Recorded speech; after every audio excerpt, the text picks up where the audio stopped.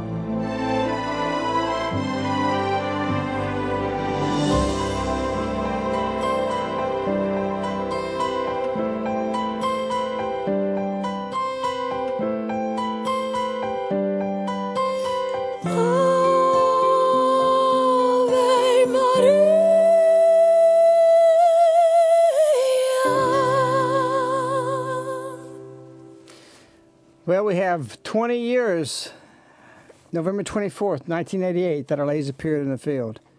And so it's a great joy for us to be with this evening with you as far as our show tonight and talking about the message of Our Lady. Good evening, everyone, and thank you for joining us on tonight's broadcast of Radio Wave. Our host is a Friend of Medjugorje, and tonight, during the next hour, he'll be discussing with us the message of Our Lady from the November 25th today. And for those of you who are new to Radio Wave and to Medjugorje, on the 25th of every month, Our Lady gives a message for the world through Maria. So tonight, as we begin this broadcast, we ask that you open your hearts in prayer, and then we turn Radio Wave over to our host, a Friend of Medjugorje. And in the Father, and the Son, and the Holy Spirit, amen. Mary, we come to you with the joy of knowing that you come to our nation. You came to us on a special day, given a special sign, a special action 20 years ago tonight. Or rather, 20 years ago today. But tonight we celebrate and remember that in a special way. In thanksgiving. We pray for all your intentions. We pray for what you want from us tonight, what you want to give to us in the message you gave today. Our Lady, Queen of Peace and Reconciliation. Well, we have, of course, the 25th today, November 25th. And we have always that joy of knowing that Our Lady gave and connected us to the earth from heaven with her words, with profound meaning. And yet we have the business of life taken and distracting from us, the things that we should be into that we're not. So tonight we're going to talk a little bit about Thanksgiving and Our Lady and what she said to us today. And then those that are attacking the whole basis of truth, how they do that and why they do it and what's behind that. And so once we understand that, then we can realize what we have to do. You know, it's been said, and we've said on the show, but Sun Tzu, who was a Chinese warrior 2,300 years ago or so, wrote a book that's still studied in military academies. And he said that if you know yourself and you know your enemies, you'll win all your battles. If you know yourself but don't know your enemy, you'll win one for every one you lose. If you don't know yourself or your enemy, you'll lose everything that you set off to fight for. And so we have to understand this, that Our Lady has repeatedly spoken to us about warfare and about put on the armor of the rosary and pray, and we're ignorant. We have so many people who really don't realize the danger in the time we're in, and yet we have many people calling us right now say they're scared. We've had people crying calling us in the last few weeks. So it's important we be educated. It's not in the scriptures without reason where the Israelites were told to teach their children, generation to generation, to teach them, or at least they'll lose who they are. And we have done that. We have a large segment of America and a large segment of the world population who really doesn't even understand the roots. You know, John Paul was chastising constantly Europe for forgetting its Christian roots. Why is that important, even if they're Christian today? It's because when you don't know your roots, it's like a ship on the water without a rudder. The wind's going to blow you any way it wants to. And the winds of evil now are blowing, especially in Europe. And our Christian nations, or Christian roots, that now doesn't even resemble that at all. And so we have these situations existing in the world, and you think everybody's talking about America and what's happening here. It's happening all over the world. We know people, and in contact with people. Everywhere is experiencing just the raining down of darkness right now. People are very, very concerned about everything. And so we see a combination of things coming together that when Our Lady told Maria, 2001, January 1st, that now when Satan's unchained, I want you to consecrate yourself to my heart and to the heart of Jesus, my son. And so that was our protection, to consecrate ourselves. At the same time, when she said that, we were all stunned. And what did Our Lady mean? We thought Satan had been released. And of course, we expected something to happen the next month. Nothing happened. But Satan has formulated his plans too. And now we see really an unleashing. We see the physical manifestation of this unleashing of Satan. Everything, every institution, everything good is under attack. I've got a story here of a German homeschool family who's just seeks asylum in the U.S. because in Germany they're all being persecuted tremendously. It's a report that says a homeschool advocate is helping the German family who is seeking asylum in the United States. Mike Donnelly, the staff of attorneys from the Homeschool Legal Defense Association, says in Germany there is great persecutions. He also notes many German family homeschools, or rather they homeschool in secret, and if they get caught, they can face fines into the thousands of dollars, lose their personal property, get thrown in jail, and even have their children taken from them. One family, according to Donnelly, has suffered so much persecution that the association is now helping them to seek asylum in the United States.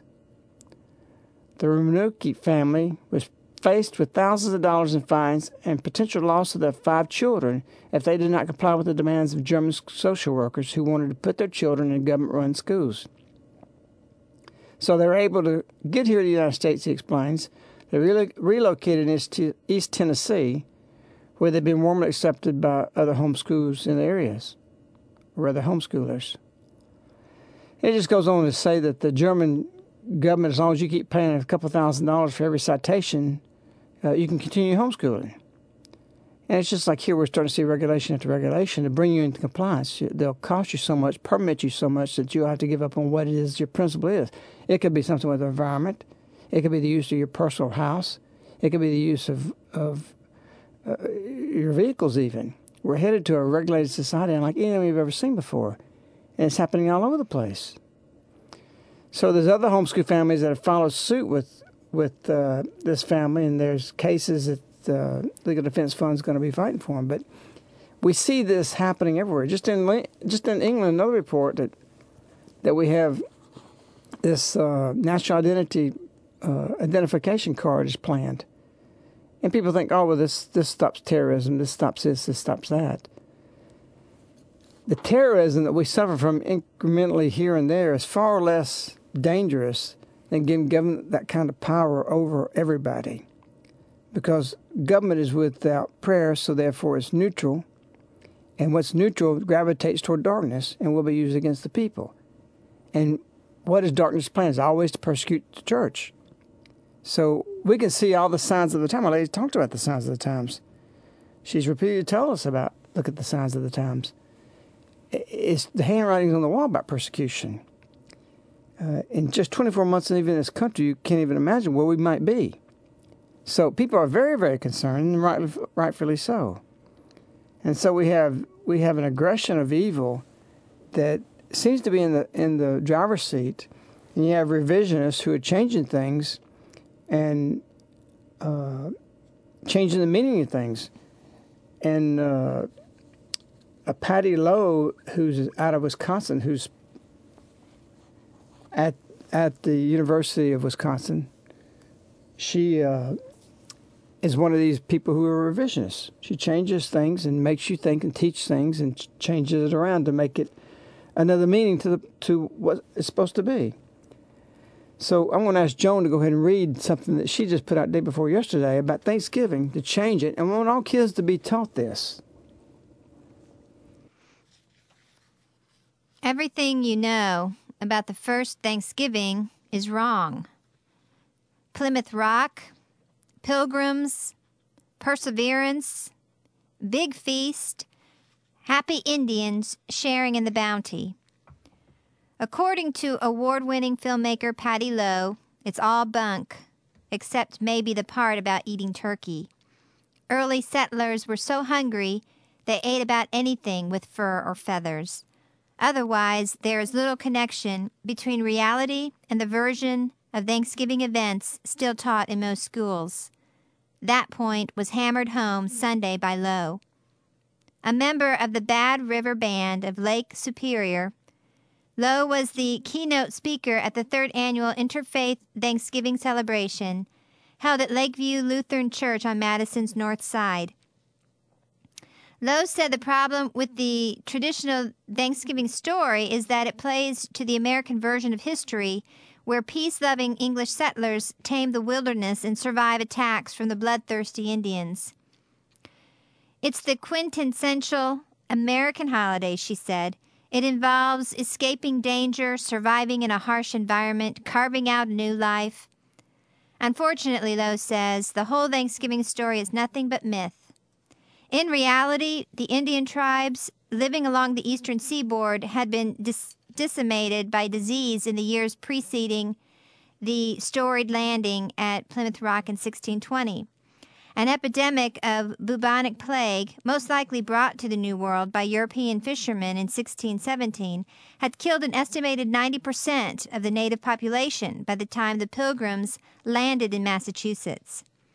What the settlers found were empty villages with crops still in the field because the Indians had either died or left, Lowe said, quoting a version of events laid out by author James Loewen. The more religious of the settlers, only 32 of the 102 who landed at Plymouth were actually pilgrims, thought the existing villages and cleared fields were a sign that God was providing for them.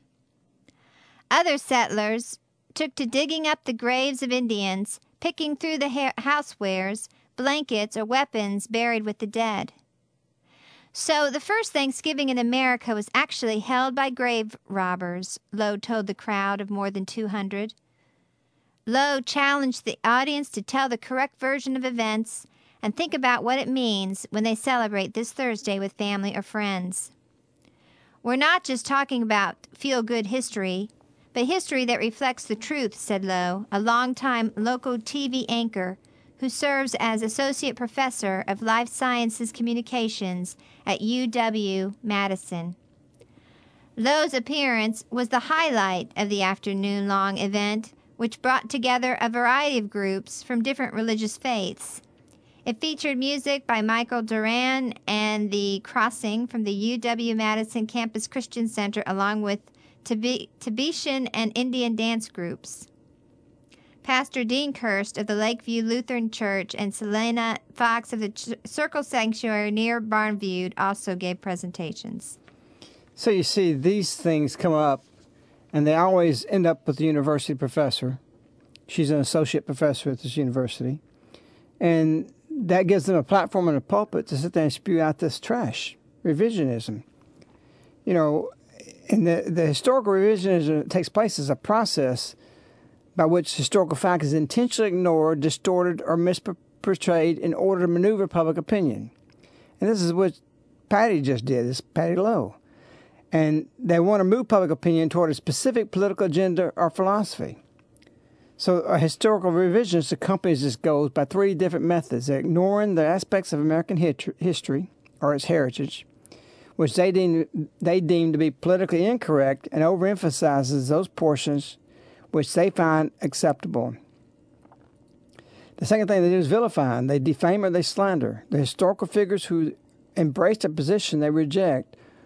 Or 3, by concocting lying, concocting, which is lying, the appearance of widespread historical approval for a general unpopular social policy.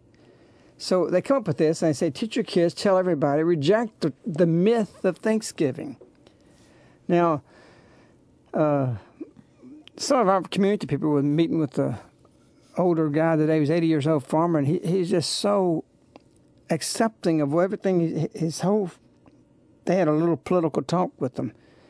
They were looking at a piece of equipment, and they were just shocked. It's just a good old rural farmer, but the guy was completely off the wall with what his beliefs were as far as the situation the country's going, and just accepting what the news media, the ABC and CBS, and all these giants who are revisionist on every newscast and everything they say and everything they teach.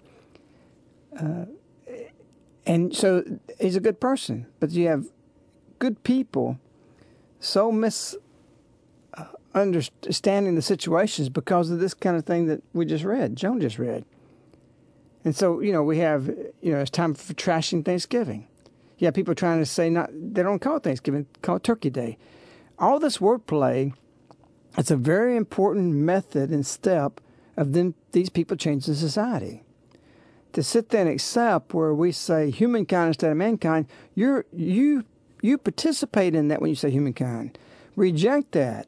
That's some of the first original steps a decade ago where they started changing things from mankind to humankind to he, she. Why do we have to say that? Mankind is everybody. It's not offensive. But they knew to cause division, they had to start segregating everything. He, she, boy, girl, teenager. This is all bringing about a separate society. It's not inclusive, and that's the word they use is inclusive. It's not politically correct. It's politics that will bring about destruction. And it's all in the guise of this diversity. All this is a lie. It's a lie from the devil. The first thing that's being used is wordplay. And so we don't degrade our language. And look what happened while you're sleeping. I wrote extensively about this. You should reread that, those who've got the book. That Satan's move is to change the meaning of words. You change the meaning of words of what our forefathers founded in our nation's beginning, or what they did at Plymouth Rock, and what they might say and what you might read and what you might understand the words mean to what they might think they meant or believe that they did mean at that time, then you've got a reinterpretation. 1829, you look up the word religion. 2008, you look up the word religion, you got two radically different definitions. 1829, or is it 27? 28. Right in that time, you have a clear thinking of religion meant, the superior being, God, the Father, the Almighty. Now it can mean Wicca, it can mean worshiping a tree, religion can mean anything. So Satan has to degrade language because language is the Word, and we've spoken about this before. The Word is God. The Word was made flesh. In the beginning was the Word. So it's the Word that's under attack. And when you let these professors come up and change history without objecting to this, or teaching your children, then they lose their rudder on their ship, and they're going to be going where the winds of these trashing things like Thanksgiving. So what does she substantiate? Suppose she brings up facts and she changes this, which she brings up this about the crops are already dead, but that's impossible. Because they went right into winter, and the crops being there, they've been dead for 3 years, the Indians had. So how is that going to grow 3 years? So there's a lot of historical things and distortions that they change, or they revise to present another story, just to trash Thanksgiving, because why? They don't want it to be there. They want it to be a myth. And so much has happened this way. She said everything you know about Thanksgiving, is wrong. It's false. So you think, well, I reject that. But a lot of people don't. They hear this, they're confused. And they say, well, maybe it's not, but I like being Thanksgiving. Most Christians would say, oh, well, okay, I don't know the facts. I'm not a professor like at a university. And what I'll do, I'll just go along with this. But I still love Thanksgiving. Our Lady shocked us in 1988. We had asked her, because there were so many people coming, and when she was appearing in the bedroom outside of her house, that she would appear outside. The answer was no, every day. So we quit asking. November 23rd, without us even realizing what was going on, Our Lady told Maria, tomorrow I'll appear outside, and I invite the public to come. She appeared that day. Maria stayed for 3 months, and we had apparitions every single day. She never went back outside again. We asked her after that, well, will you go back outside? No. Only one day did Our Lady choose to go outside, and even November 23rd, believe it or not, we were so wrapped up in the apparitions and so many thousands of people coming, we didn't realize November 24th, 1988, that day she said, I will go outside, I will appear outside to the public through Maria, not to the public appearing, but for the public to come. That day was Thanksgiving. So what does that say? Let's compare this Miss Lowe to the Holy Virgin Mary. She's saying it's a myth, it's trash, it's nothing, it's garbage. The white people who came, that's what there's some of the verbiage she used. I looked on some other stuff. The white people who came on Plymouth came to plundered the graves of those who died of the bubonic plague. Don't take much of an IQ to reason this trash out that she puts out, because why would anybody, knowing that the whole tribe of Indians were wiped out by some kind of disease, even if they didn't know it was bubonic plague, the last thing you're going to want to do, common sense tells you, to dig up their grave. I mean, they came from Europe. They know what the bubonic plague was about. It doesn't even make sense. So you can read these things, but believe it or not, I say that and you may humor at that, but people accept this stuff. They don't think. People are ignorant. They're not thinking for themselves. They're letting other people think for them and say, well, yeah, and people get confused by these people. And she's just one of thousands and thousands of revisionists. They're changing the school textbooks. They're changing everything about us. So that's why people in the Medjugorje movement say, I feel more and more alone, because we've got a growing element of society, culturally, throughout the world, not just in this country, again, that we can't even relate to. They just don't even have the thought process correctly, where they can sit there and say, oh, yeah, the pilgrims came over, they plundered graves. Well, anybody thoughtful can sit there and realize they're not going to do that. I'm not going to do that. Would you do that? A whole tribe was wiped out, and those bodies you're going to be digging up, what you're going to expose yourself to? No, you're not. So we have to realize that we have these revisionists very active. We'll come back, we'll talk a little bit more about that.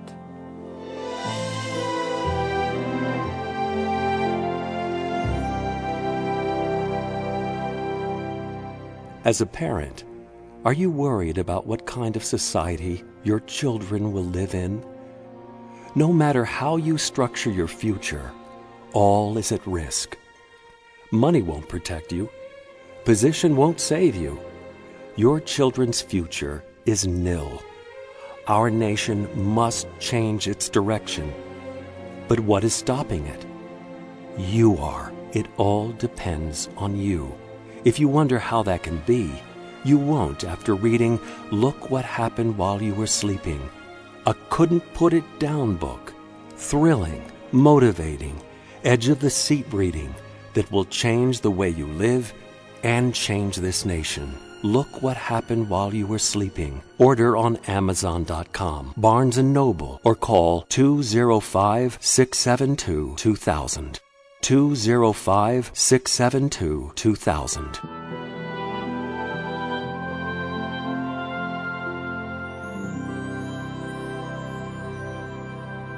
You're listening to Radio Wave with a Friend of Medjugorje. Ave Maria.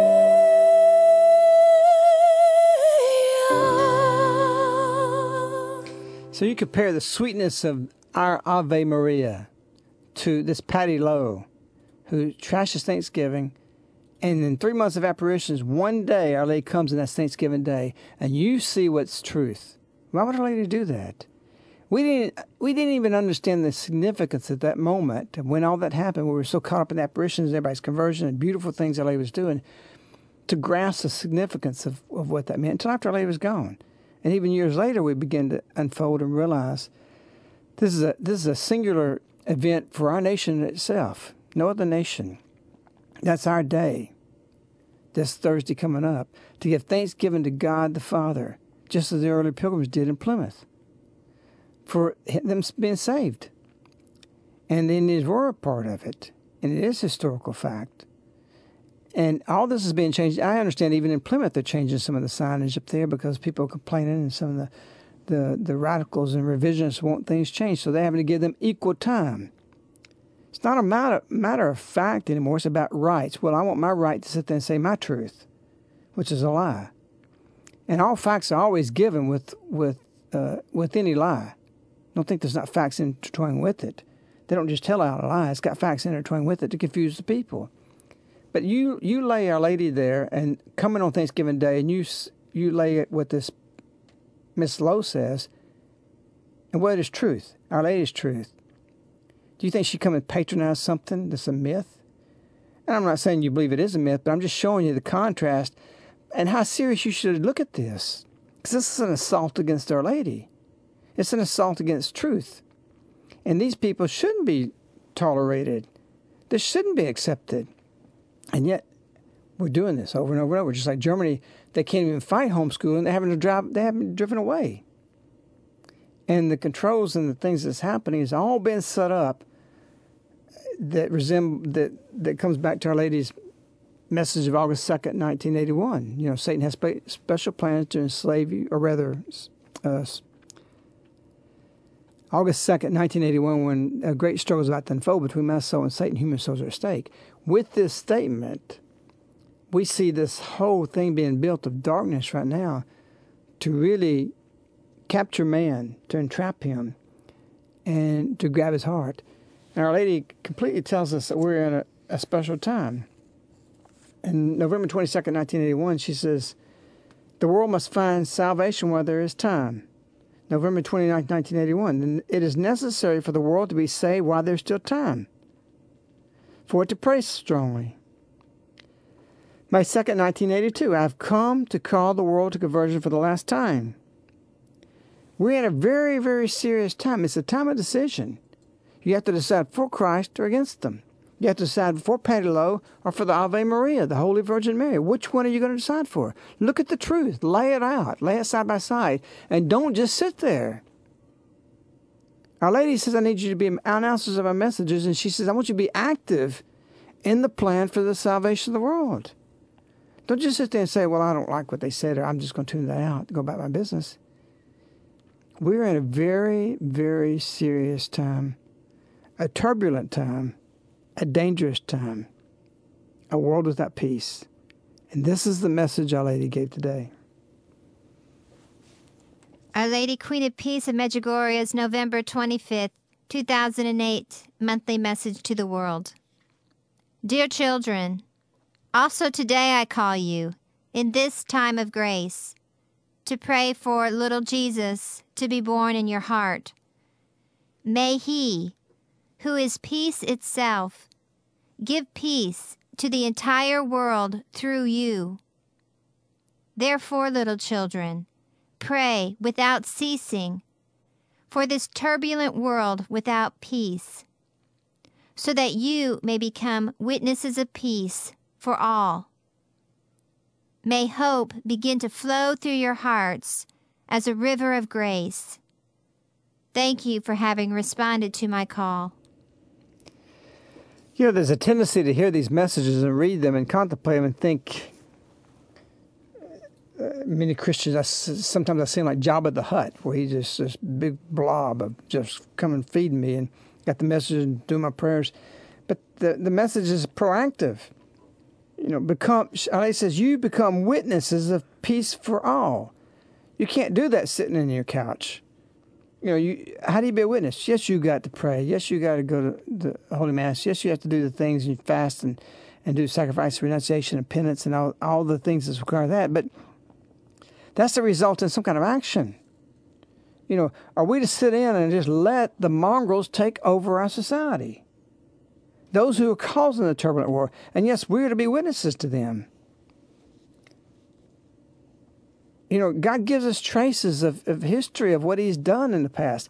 Don't think it is not something of great significance that November 24th, 1988, Our Lady chose Thanksgiving Day to go out there and appear in that field.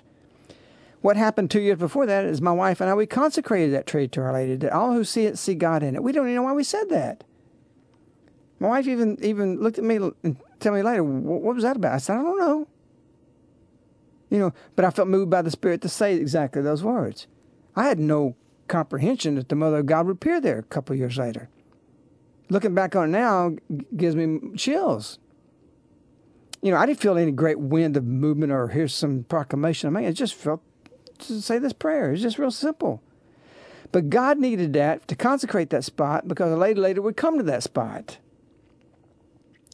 And that means something for the future because now a lady comes back July 4, 2008, 20 years later, this past summer, and we consecrate this nation from this spot. On the same spot that she came to tell us to be thankful because of what this nation happened with Plymouth Rock 1620 or whatever that happened. I think it was 1620. You see the tie? God traces these things. These are real. It's very significant that that consecration took place in 86. And later, in 1988, Our Lady appears out there November 24th. And then later, at many other apparitions, but later, a significant historic thing, we gave in the presence of the Mother of God her apparition there at 10 o'clock at night, July 4th, our nation to do something radical. I found myself last Friday. My wife and I always try to find a place when we travel to do the apparition rosary. I was at Virginia Beach at the military base, Fort Story, kneeling in front of a cement cross. It's right on the beach. We did apparition rosary there, consecrating the July 4th, 2008 apparition to our nation because at that cross, what happened right there is 1607 is where the first English came and landed on this nation. From that spot, they put up a wooden cross. It's still marked today, the same spot, now a cement cross. They went on inland a little bit a few days later and found Jamestown. Of course, there's history from there where it happened in the country. But there again, the consecration in the field, 2 years before Our Lady came, November 24th, that had to happen. That had to happen because something else happened. That same spot, that whole coast, the whole Atlantic coast, that one spot is what I learned was something tremendous. I never knew it before until I visited this place and was praying there. So we did apparition rosary there. Later we found out, and just within the next hour, that George Washington was in New York, up the coast. The country was lost. It wasn't going to be, basically. The army was decimated, sick, lost a lot of casualties, and basically defeat. Cornwall was there in Yorktown, and basically was waiting on his resupplies. And they had the ships inside the harbor right there. The French, in the meantime, came into the bay, which is right there where that cross is, the same spot. This is about 180 years later. And the English come to give Cornwall their resupplies in the siege of Yorktown, which gave them the ability to win the Revolutionary War. The French fleet, sitting there at this spot where English settlers first came, takes 6 hours to maneuver. The English, with their rules, just like we are too, we're so regulated we can't even think anymore. You can't go to the post office, get somebody to get you the mail because you got to get so many regulations. The English had their rules that they had allowed them to formate, which is a very stupid thing to do. So they waited 6 hours. The French come out, contact them, and basically in the afternoon defeated the English. They had to sail on up toward New York. George Washington gets word of this, that Cornwall's not resupplied. He rushes down in the next few days to Yorktown, fights them and defeats them, and wins the Revolutionary War. Can you imagine, 180 years later, this consecrated spot that these pilgrims got off their boat after a grueling trip from England, put this wooden cross up there, gave this land to God, set Jesus' cross on it, and at the very same spot, our country and the Revolutionary War was won from that very spot right there and allowed us to win the Revolutionary War. It's amazing. It's beautiful to see these things unfold when you look at things from a biblical perspective. There is no way in God's green earth that this was an accident. The spot has God's traces on it from its origin to the cross being there to the French driving the English away, and Washington coming down there an hour away to Yorktown and defeated them in the same region. So right there on the coast, right there at that spot, something of the actions of God took place. And so we have to look at everything in this way, in a biblical view. Our Lady sits there and tells us today, pray without ceasing for this turbulent war without peace. And she wants us to be active. Be witnesses of peace, that you may become the witness of peace for all. Why? Because all the world, here it is again. She replays these same words. June 25th, she said, in 2007, she said, I desire the conversion of the entire world, or rather, God desires the conversion of the entire world. Here it is today. She says the same thing.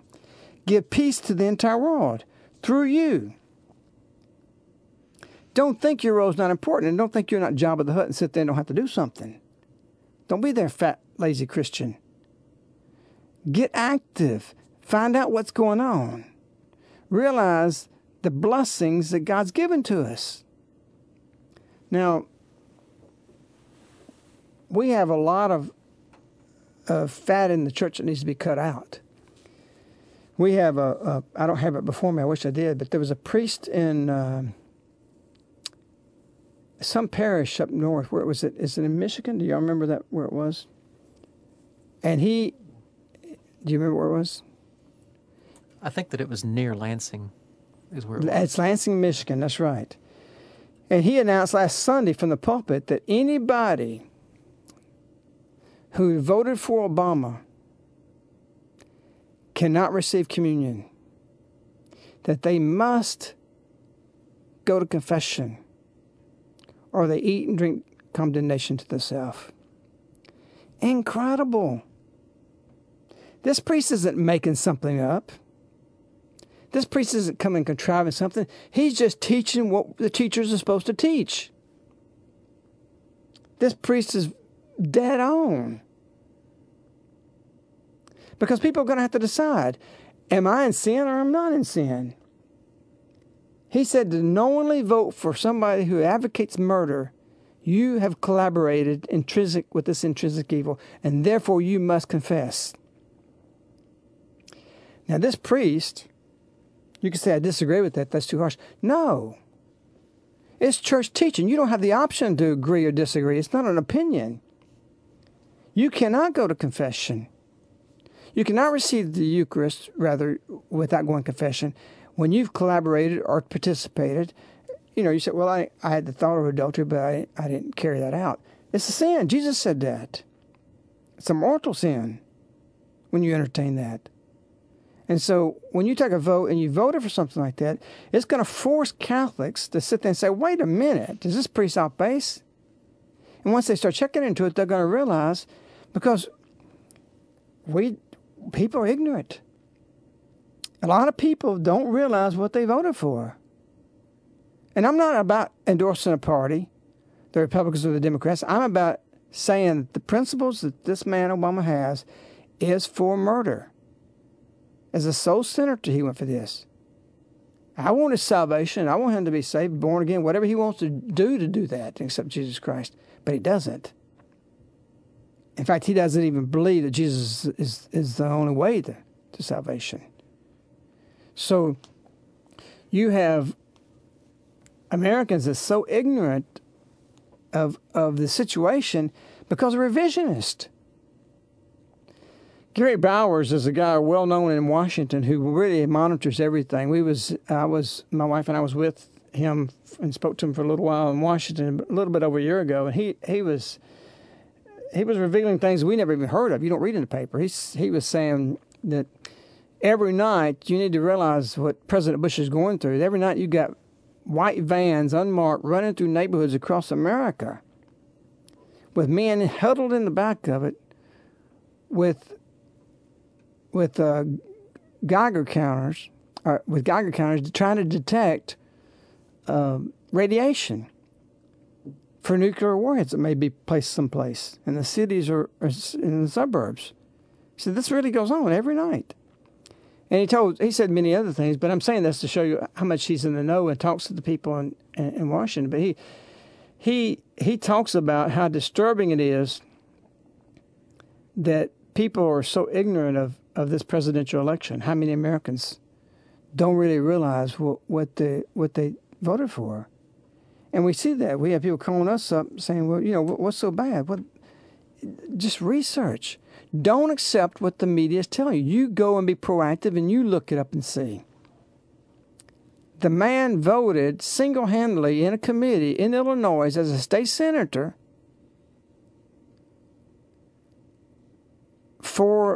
against the Born Alive Act, which would give medical attention to a baby that was born alive in a botched abortion. And not only he's voted against that, he actually says these words. I don't have it before me, but the words stunned me of what he's quoted as saying, why he would vote against that. And he was the only one. Even pro-abortion people were for medical attention to these aborted babies who survived abortion. Even though the mother wanted to abort them, the pro-abortionists wouldn't even go that far. But Obama said that the danger, in essence, the danger of allowing this medical attention to be given would endanger the right of abortion to the 9-month term, and this is the quote, to kill the child. Now, I'm going to spell that. I want you to hear what I said again. His words were K-I-L-L. Do you know what that spells? Kill. The. T-H-E. You know what that word spells? The. C-H-I-L-D. You know what that word says? Child. Kill the child. That was his words. And we've got Catholics voting for him and wonder that maybe this is too harsh by this priest saying they shouldn't go there, or this priest shouldn't go there, that he's gone way off base. Because some other Catholics did denounce this priest. And they have no right to do that, because that's not his determination. This is the laws of the church.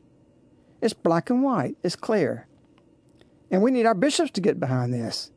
And you know what we'd have? We'd have a holier, smaller church, but a very, very powerful church, which from that foundation would grow into a worldwide movement of peace in this turbulent world that Ali's asking for, to let Jesus be born in our heart and be strong again.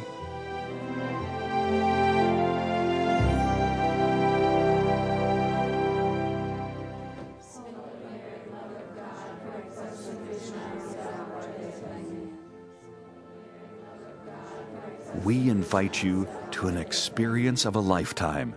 Come to the 5-day annual retreat, December 8th through 12th. The 5 days of the reconciling of ourselves, our families, and our nation back to God. A prayerful gathering to implore the mercy of God upon our families and nation. America was given a beautiful gift on Thanksgiving Day, November 24th, 1988. The Virgin Mary appeared in an open field, consecrating the spot by her heavenly visitation. Today Our Lady appeared and she was very happy when she came. She announced through the Medjugorje visionary Maria Lunetti she was here to help us and that she would intercede for you to God for all your intentions. Experience Our Lady. Experience Retreat. Experience Christmas. Experience a place fragranced by the Queen of the Angels herself, and leave moved deep within your heart. With Our Lady appearing 27 years in Medjugorje, come to a special place she's visited, designated, and allow Our Lady to enlighten you in regard to God's plans to renew the face of the earth, nay, even all of creation. For more information, call Caritas at 205-672-2000.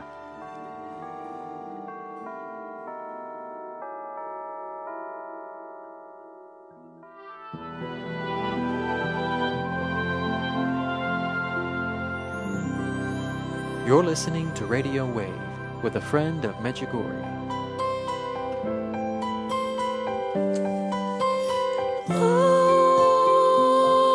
Ave Maria.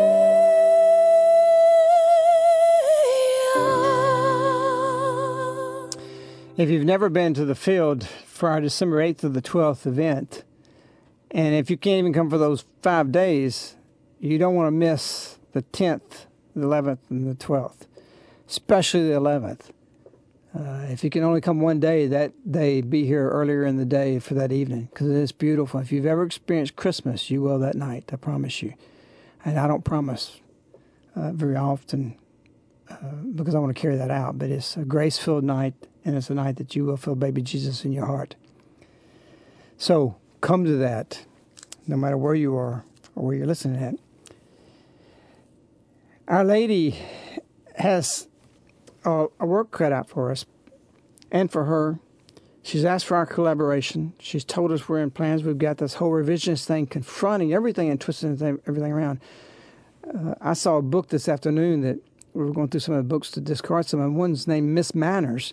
It's the national bestsellers. The New York Times says, "Dear Miss Manners, this is a thank you note for writing such a marvelous book. Your wit and common sense puts dear old Abby and Emily to shame. Your book deserves to be read by everyone." Judith Martin, the book's written by. Big, thick book, very virtuous book.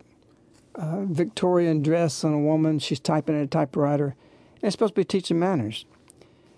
We actually bought some for our school, and just by its appearance, we never could use it because what's in the book is horrible, horrible. The acceptance of abomination, the acceptance of crudeness, and this is the definers of manners today.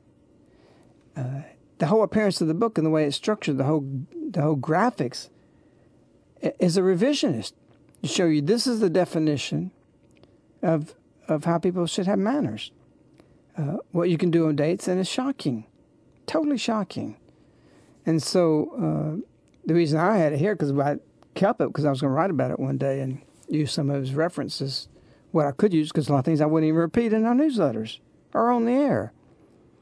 But we're being assaulted by every which way. Look what happened while you're sleeping says why, that is. And we always have to go back to ourselves. Our Lady's basis for our plans for renewal worlds to us. We can't expect things to run Monday, Tuesday, Wednesday, Thursday, Friday, Saturday good or perfect or working for us or be fruitful for us if we're not living Sunday as the day of rest, or Sunday as the day that we don't put people in position working for us.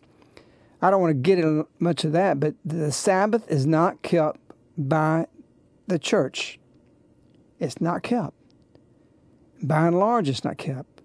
And this is the main reason that society is broken today. You fix this one commandment, and everything else will fix itself. There's no way we're going to fix our situation. I just got some information in about that the $700 billion debt that, by the way, I got a correction before we go too much in the show. It was not Lansing, Michigan. It was South Carolina. And it was at St. Mary's Church in Greenville, South Carolina. So look up that priest, St. Mary's Church in South Carolina, and pay tribute to him for doing the right thing, support him. We need more priests that will do this, and we need bishops following that and start teaching what he's teaching, which is the church. We all accept the bishops of the church to be a good Catholic. You have to. But just teach. Teach what the church teaches and enforce what the church teaches. That's all we're asking. And what happens from doing things right, no matter what it costs, things correct. It's self-correcting. And this is the Sabbath. If you live that, the society will live it.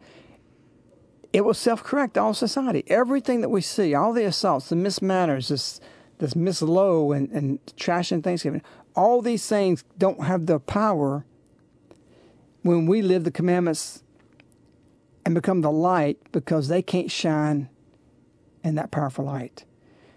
They can overcome the light with their darkness now because we have something broken, and that's the Sabbath commandment.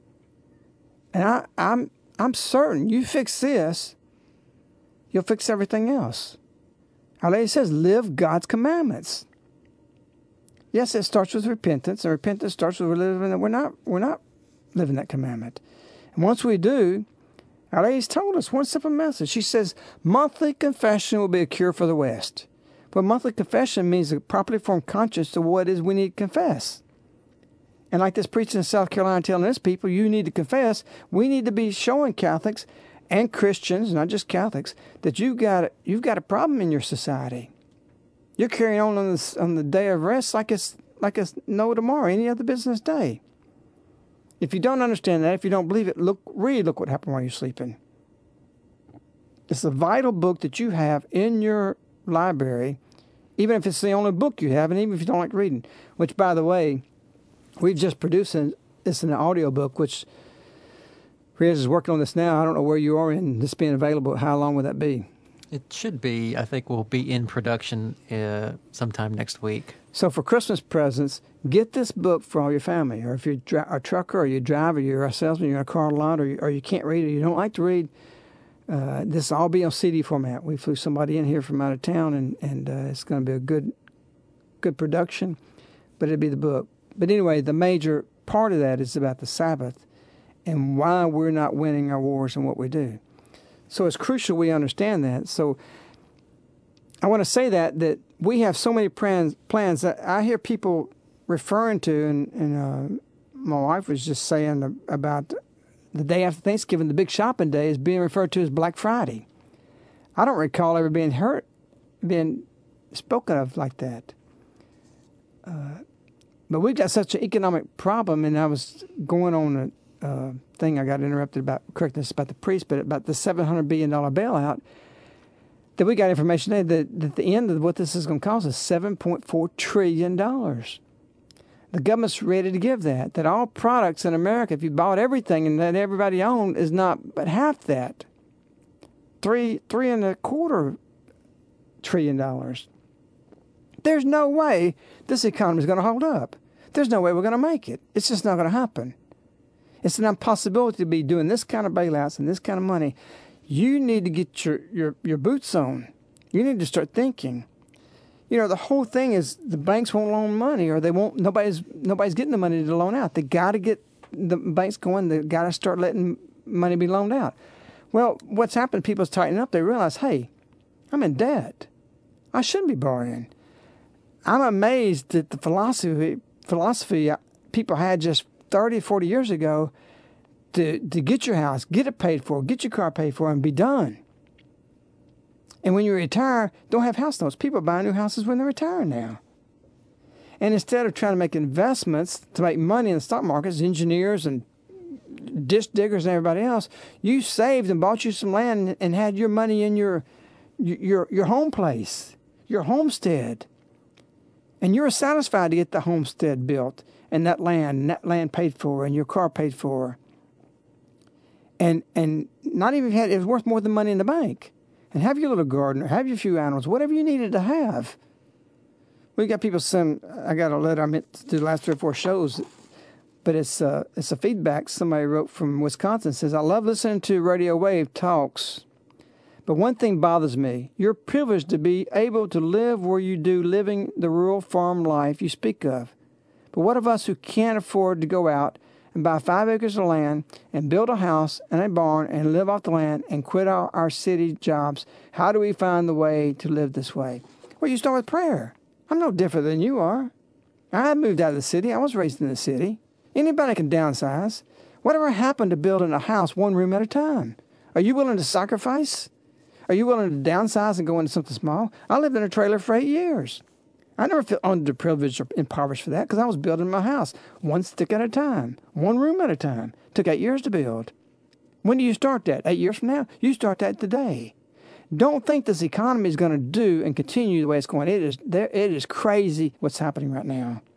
It's ludicrous. There's no way, absolutely no way this is going to happen. And there's no way for Our Lady to come 27 years to the earth every single day without what I've said before, an exorcistic power to purify this game of usury the banks have been doing and the industry and everything and the corporations are doing. We've lost our way. You say, well, they've lost their way. Yeah, they lost their way because we lost our way. We lost the Sabbath and they've gained everything else from there, and we're headed for a terrible crash. So Our Lady's not telling us to be in prayer, to change the direction of our life, to live peace. And where do you live peace? How do you go and find this peace? How do you be a witness of peace? You know, first you have to get your act together. And you do need to base your life in the messages. And you can't go out and just teach everybody else about the message. First, you just got to be, it's like St. Paul. St. Paul got blinded, became a Christian, and didn't do anything but learn how to be a Christian for at least 8 years. We know 8 years for sure. Possibly 11 years. That's our walk here. But what I'm saying is everybody can get in a position like this person here that wrote, Pat from Wisconsin. You can go get 4 or 5 acres. Maybe not everybody can, but you can find somebody that's got something, and you can look, fine, pray for it. Our Lady give it to you. And this murderer, and I'm saying just what, by his own words, that we have just put in office, and people say it's harsh. I want his conversion. I'm interested in his soul. But I know he's an enemy to everything we stand for. And we're to pray for our enemies. So, no, it's not an excuse not to pray for him. We want his conversion.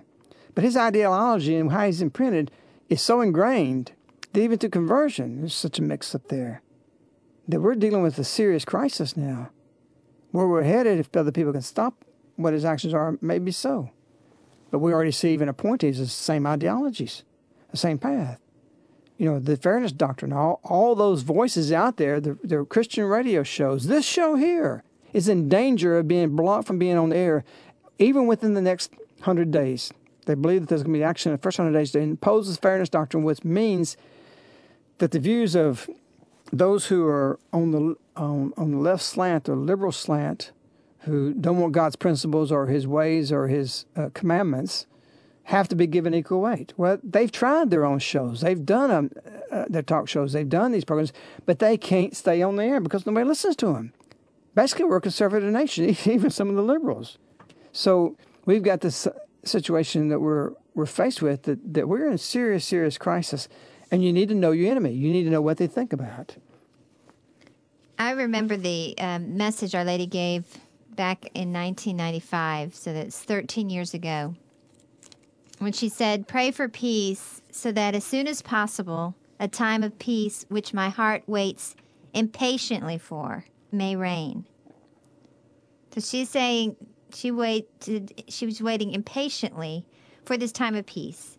And we're all thinking back then, if we just make it to the year 2000, the millennium will change and that will be the end of the century. And then what happens? Satan is unchained. And so my question is I feel like I'm just not getting it. Here Our Lady comes, and in this message today, the first message after this big election, this election that had worldwide interest, and really it's a pretty upbeat message. She says that peace is going to come through us.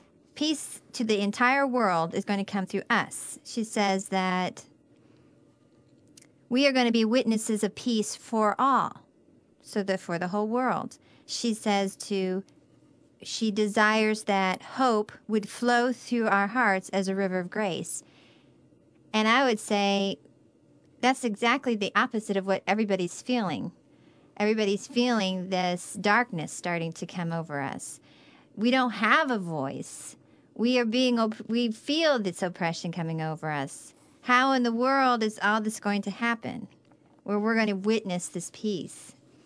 And I just feel like I'm not understanding. I don't have the right mentality of what Our Lady's saying, when back 13 years ago she's saying she's impatient for this time of peace. We're all impatient for it. We just don't know how to get there. Well, we're not going to get there. It's not going to happen. What we have to do as individuals is begin to live the commandments fully. Not 9 of them, but 10 of them. That includes the Sabbath commandment. That's the first one to correct. The others we can polish off and do better at them. We're going to fail them. It's not a matter of failing the Sabbath commandment even after you recognize it. It's a matter of recognizing that we're in sin. That when we go pay for somebody else at a restaurant to cook and prepare and wait on us at a restaurant on Sunday, you're in sin.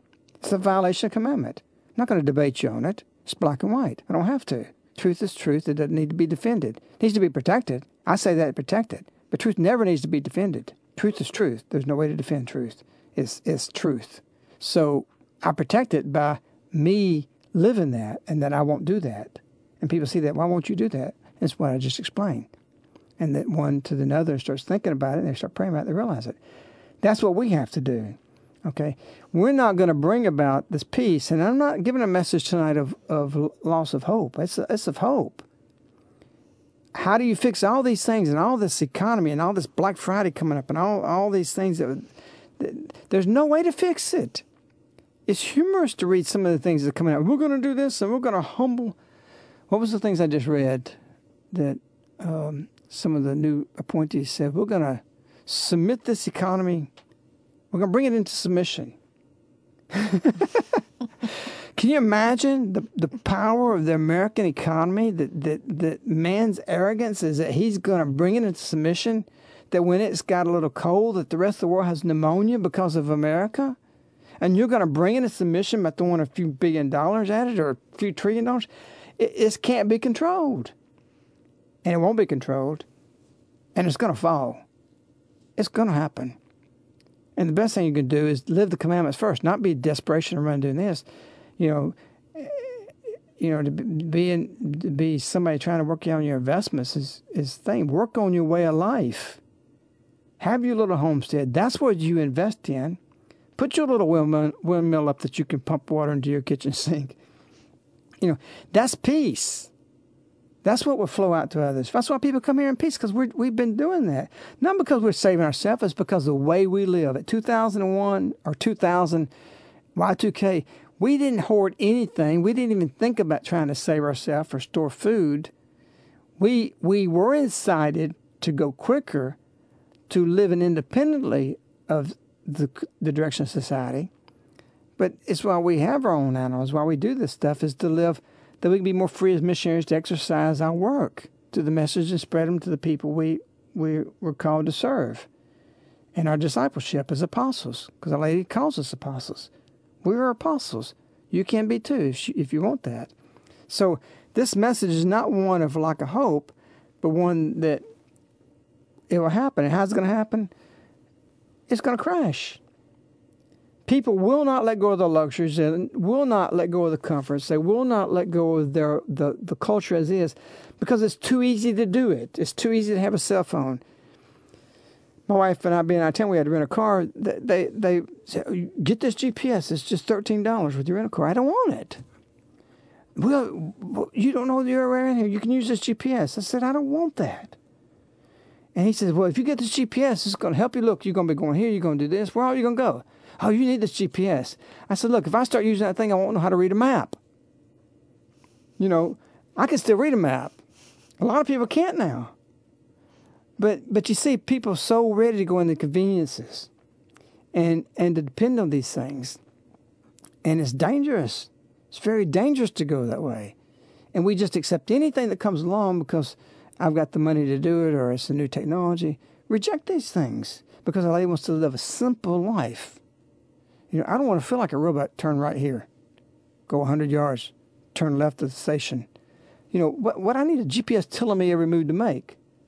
We have too many people telling us what to do anyway. I want some freedom and quiet in a car. So we need to realize that we need to simplify our life and don't accept the direction the culture's going. Be in resistance to that. That means to do exactly what Our Lady says. Change the direction of your life. Where is everybody's life going to? The way culture's going.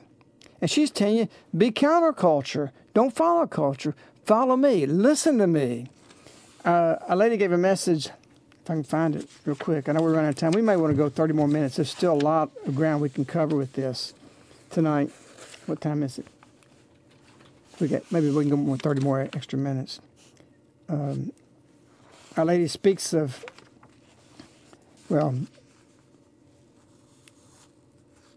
she says, March 18th, 1996, it is a time of decision. March 18th, 2006, only with interior renunciation will you recognize God's love and the signs of the times you live. What are the signs of the times? Think about that, people. January 25th, 1993. May there only dwell love from God, or rather love of God for your neighbor. Only thus shall you be able to discern the signs of the time. I will guide you into a new time, a time which God gives you as a grace, so that you may get to know Him more. I've talked about speaking in Brittany, France. The only place I went to France where people were godly. Why? Because they were working the soil. They were agrarian people. They were close to creation. They were in nature all day long. So these people are where Our Lady says, I guide you into a new time, a time which God gives you His grace, so that you may get to know Him more. In Genesis, it says that by the sweat of your brow shall you eat. You can't get away from that. We're a paper society. We're creating paper. If you really are thoughtful and you're in prayer, you can't go but so high on that and so long on that before that collapses and the paper burns up.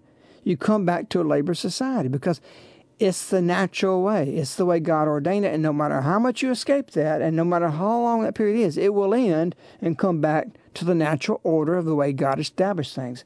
By the sweat of your brow shall you eat. And we're headed there. So Our Lady tells us that if we're headed to that situation, she says,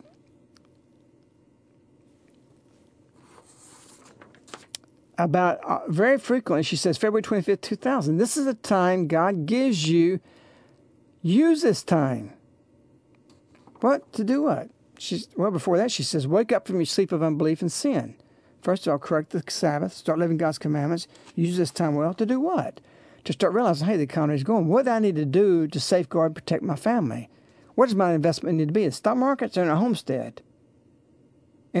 In some investment hedge funds, or into some land where I can build some cottages as an investment and let other families live there that can help me homestead that. Let them live there free. If you've got the means, buy you 500 acres. Get some other families or Christian families or Catholic families or if you're Baptist, other Baptist families there. Make your own little school system right there. And because it takes several families to take care of that homestead. And you all will benefit. That's your investment, a homestead and people that can work it. July 25th, 2005. Therefore, make good use of the time of grace and devote to God more than ever up to now. August 19th, 1988. I would like this time to be a time of decision. Make a decision. Dear children, follow me, follow me. That's the message I was looking for. That's what we're supposed to do. We can't fix our thing. We can't even get ourselves out of the situation or our jobs. You have to start praying, live the commandments, and let God work it out. There's a fundamental principle I began to put in my life when I started following God and doing more prayer and following the messages, that I don't have to have the solution. I have to have the decision. Our Lady says, make a decision, dear children. Follow me, follow me. So I made a decision to follow her. The solution I didn't have. I didn't know how to navigate the way over here where I knew I'd like to go with my heart or have or be doing this or have land or whatever. I knew I couldn't get there, but I knew if I followed her, she's going to lead me on that path. She's a navigator. Her message is navigating me toward that. And the community and Our Lady coming here and everything has blossomed from that. And the witness that Our Lady's called us to be, she said be a witness. She told me personally that to be a witness. So in a simple way, I blindly followed her. And a lot of it wasn't good. A lot of it was destruction because those things I built in my life had to be destroyed. So in turn, she could reconstruct something else. And when she reconstructed, it was much better than I ever dreamed it could be. Although the torment of what I was losing and the destruction I had to cause and change my life didn't look promising at all. But I realized the decision is to do the right thing. Tomorrow when you wake up or tonight or whatever decision you make, think about what is the right decision, not the consequences. The consequences of a right decision will be disastrous often, and it's going to mean destruction or strife or misery for you, but always make the right decision. That's what you go by. Follow Our Lady, make the right decision. Don't weigh out the consequences. Because it's the right decision, the consequences may be bad for a short term, but long term will pay off in fruit. If you make a decision that's not quite right or compromised, and it's not quite the right decision to make, but it's going to be more seemingly peace for you or a safer thing and less destruction in your life or even in family or your business or whatever, that will produce long-term bad fruit. So don't worry about damages or consequences or things that you try to weigh out. Well, if I do this, I do that. Just make the right decision. That's all you got to do. And if you do that, God works out the details. You can't work out this economy. You can't fix this situation. You can't change anything. You can only wake up today and do what you're supposed to do with the messages. Anyway, November 2nd, 2006, your time is a short time. Preceding that, those words Our Lady said, do not shut your eyes before the truth, my children. Do I say to you tonight, something that rings truth to you? Does it sound true? If it does, act on it. Motivate yourself and do what Our Lady says. Have hope. Let it flow into you. You should have tremendous hope that if you follow her, you make the right decisions, you don't have to worry about nothing else. I was walking down years ago down the driveway to the field to pray the rosary, our daily rosary, and we had a lot of anxiety on us about this situation, this thing coming up, and the persecutions, and it really hit me with such pristine clarity. Hey, I don't have to worry about this stuff. I don't have to be successful at this stuff. It doesn't depend on me. The only thing that depends on me is that I be successful at one thing, and that's prayer. God works out everything else from there. And I decided at that point, I want to be successful at prayer. That's what I want to be at. And everything else God takes care of. That's based on the principled message that's displayed principally as pray, fast, let God act. You know, most people pray fast. God wants you to do this. This is why I want you to act, God. You know, you're going to mess up. Give it to Him. So Our Lady says your time is short. June 2nd, 2007. Dear children, in this difficult time, Our Lady knows it's difficult. She knows it's hard. And she knows people are afraid. Here's a fresh message. September 2nd, 2007. Dear children, in this time of God's signs, do not be afraid. What's the opposite side of that? Do not be afraid. Why would she tell us don't be afraid? This is just a year ago, because there's going to be a lot of things to be afraid of.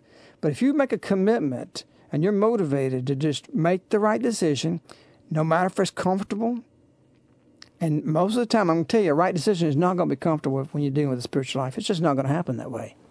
But it'll lead to a consolation and a grace that will give you hope that'll flow through you like a river. I'm not afraid of the future.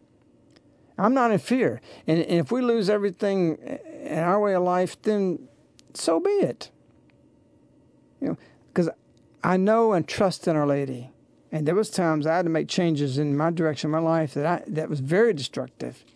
But I knew this is what Our Lady said to do. I knew to follow her. I knew because she's truth, it can't end up in disaster.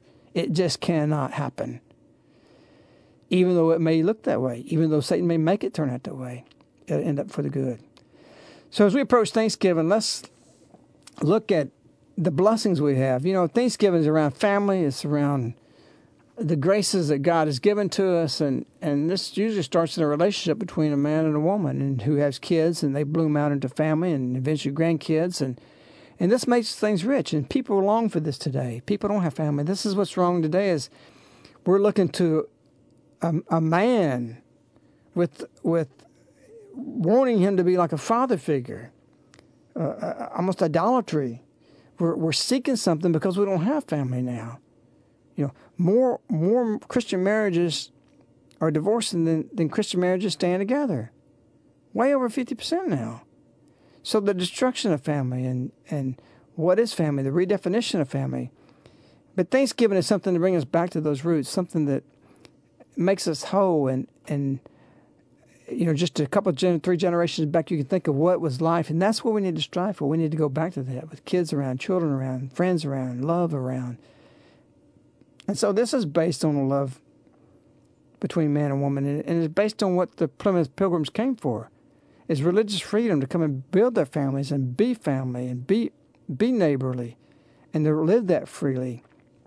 And so it is a time this coming Thursday for blessings, and Our Lady has come to our nation, designated that day, a day of Thanksgiving, which is a signature she signs her messages with every month. Thank you for responding to my call. After Mariana's messages, she says, thank you. Who are we that she thanks us? Who are we? So Our Lady has told us her coming is a blessing, a great blessing from God. And it does build around family. And that encompasses a single people. It encompasses every people on earth. Because what the human heart longs for is that blessing.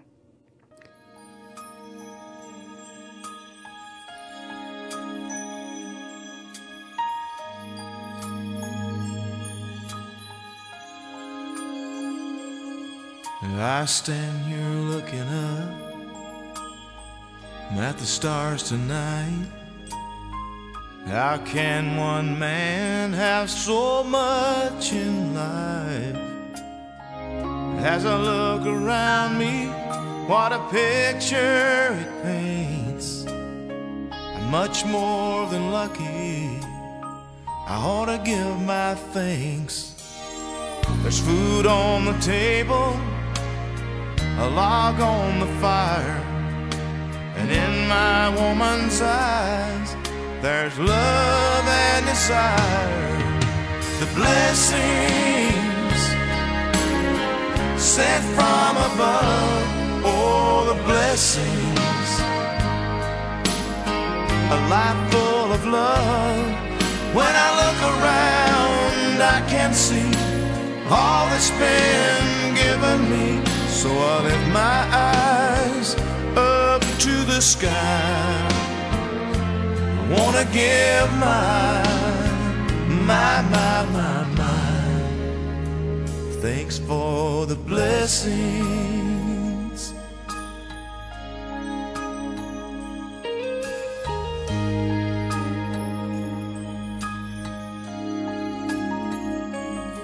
Sometimes I fall asleep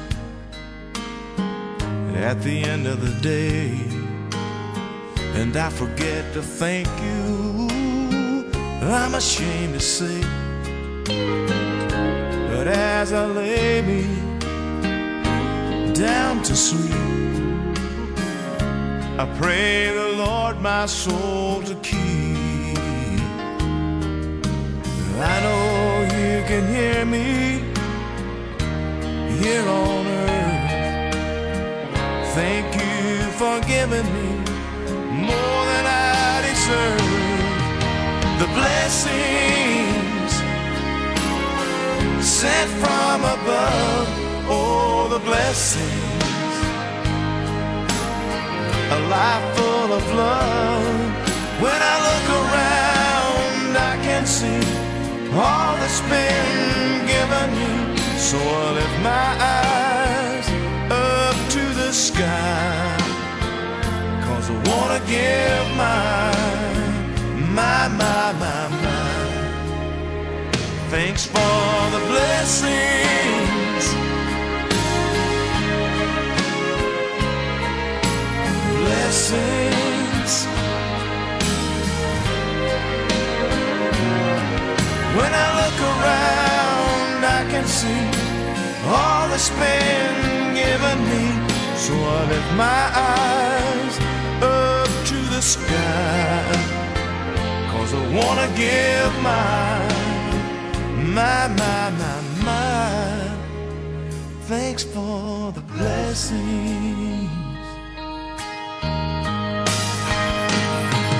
Oh, the blessings sent from above, oh, the blessings, a life full of love.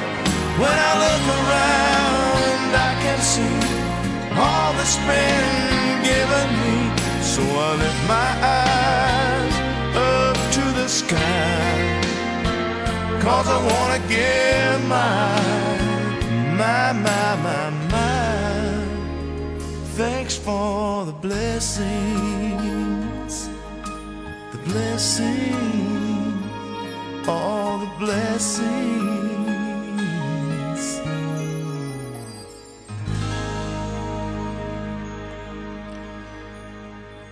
You know, spiritual recovery of any nation depends on two things. First is that you be in repentance, and then the second thing is that no matter what your situation or how difficult it is, that you see the blessings and you thank God for it. The saints teach us that a grateful heart begets another favor. And if you need favors from God, how can you expect that if you're not grateful for what He's given to you? You know, I used to tell my kids when they'd go to bed, I put them in bed at night and say Thanksgiving prayers, and they said, well, I don't have nothing to be thankful for. I said, you can walk. You got 2 arms. You know, there's plenty to be thankful for. You can see. So no matter what your situation or how difficult it is, you always got something that you're better off than the next person. Somewhere else you can find somebody worse off. And that person can find somebody worse off. So there's always a blessing. So it's important for us to experience spiritual recovery, which is going to happen. What's going to take place for that to be accomplished, I think, is definitely connected to the secrets that's ultimately going to happen. But that said, what do we do as far as preparing for that we do special here for Advent or making it special for us? And ours is just more of a spirit of, we got a 3-hour structure of prayer. We got a rosary. There's so many joys happening with that. And we have selected songs that we listen to.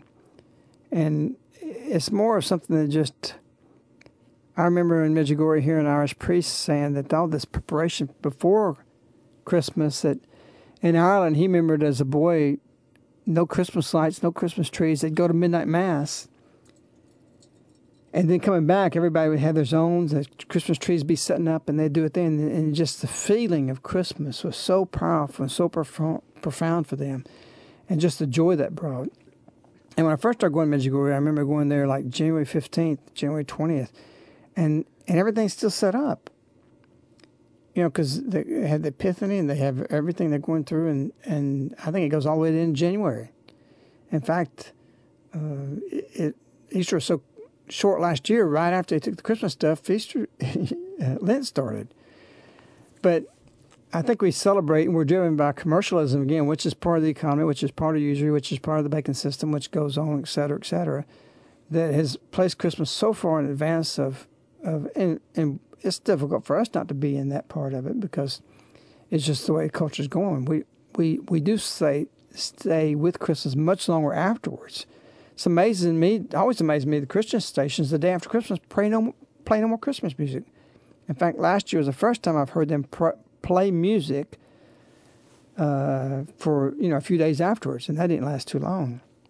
But Christmas, Jesus is born. We live in a culture which is driven by commercialism, which accepts the birth of Christ, but aborts him that night because the next day is over. Throw out everything, throw out the Christmas trees, everything's over, let's bring in the spring stuff. So we've fallen into that trap. It's a very difficult thing.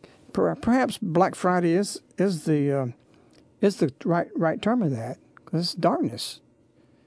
So it's funny how things can appropriately be named and identify something where sometimes people call it for some other positive reason, which I don't know what that might be, but I don't want to ramble on about that. But as far as our Christmas, one of our greatest joys is December 11th, and is our retreat for December 8th to the 12th. It's just cutting firewood, just the cold, being outside, the things we do is more of a spirit in the heart than actually just doing physical things. There's one song we always plays every year that is the gift of Our Lady. And again, it centers on relationship, but we apply this often to Our Lady because without her, we in the community sing Walking with Her. Now I've been walking with Our Lady for 22 years, some in the community 20 years, 15 years, 12 years, wherever they came along. But Our Lady, had she not found us, we know that our hearts would have been broken apart. She's the gift. She's kept us from being broken. And she's given her love away. We're thankful for every day for this. And here at Thanksgiving is a special song we always play because she is the gift that God sends to us.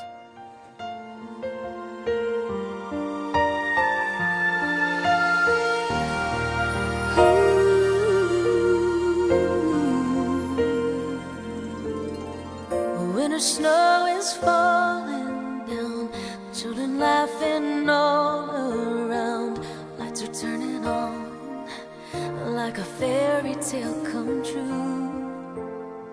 Sitting by the fire we made, you're the answer when I prayed I would find someone, and baby I found you. And all I want is to hold you forever, and all I need is you more every day. You saved my heart from being broken apart. You gave your love away.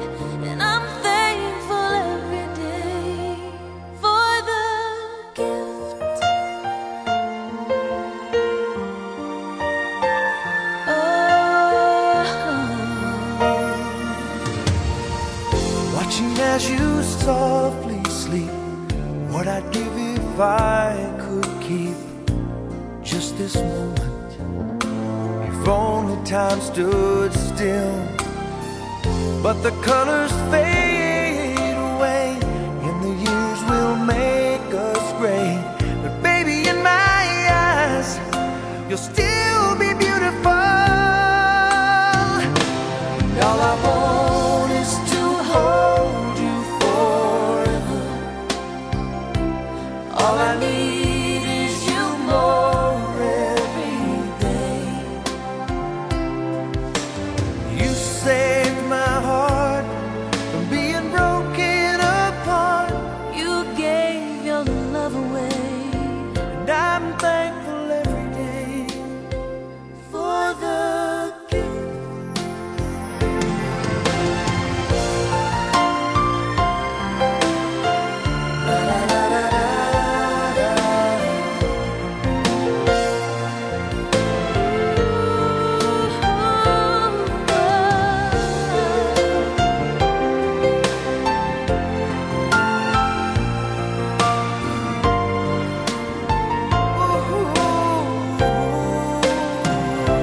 And all I want is to hold you forever. All I need is you more every day. You saved my heart from being broken apart. You gave your love away. I can't find the words to say that I'm thankful every day for the gift.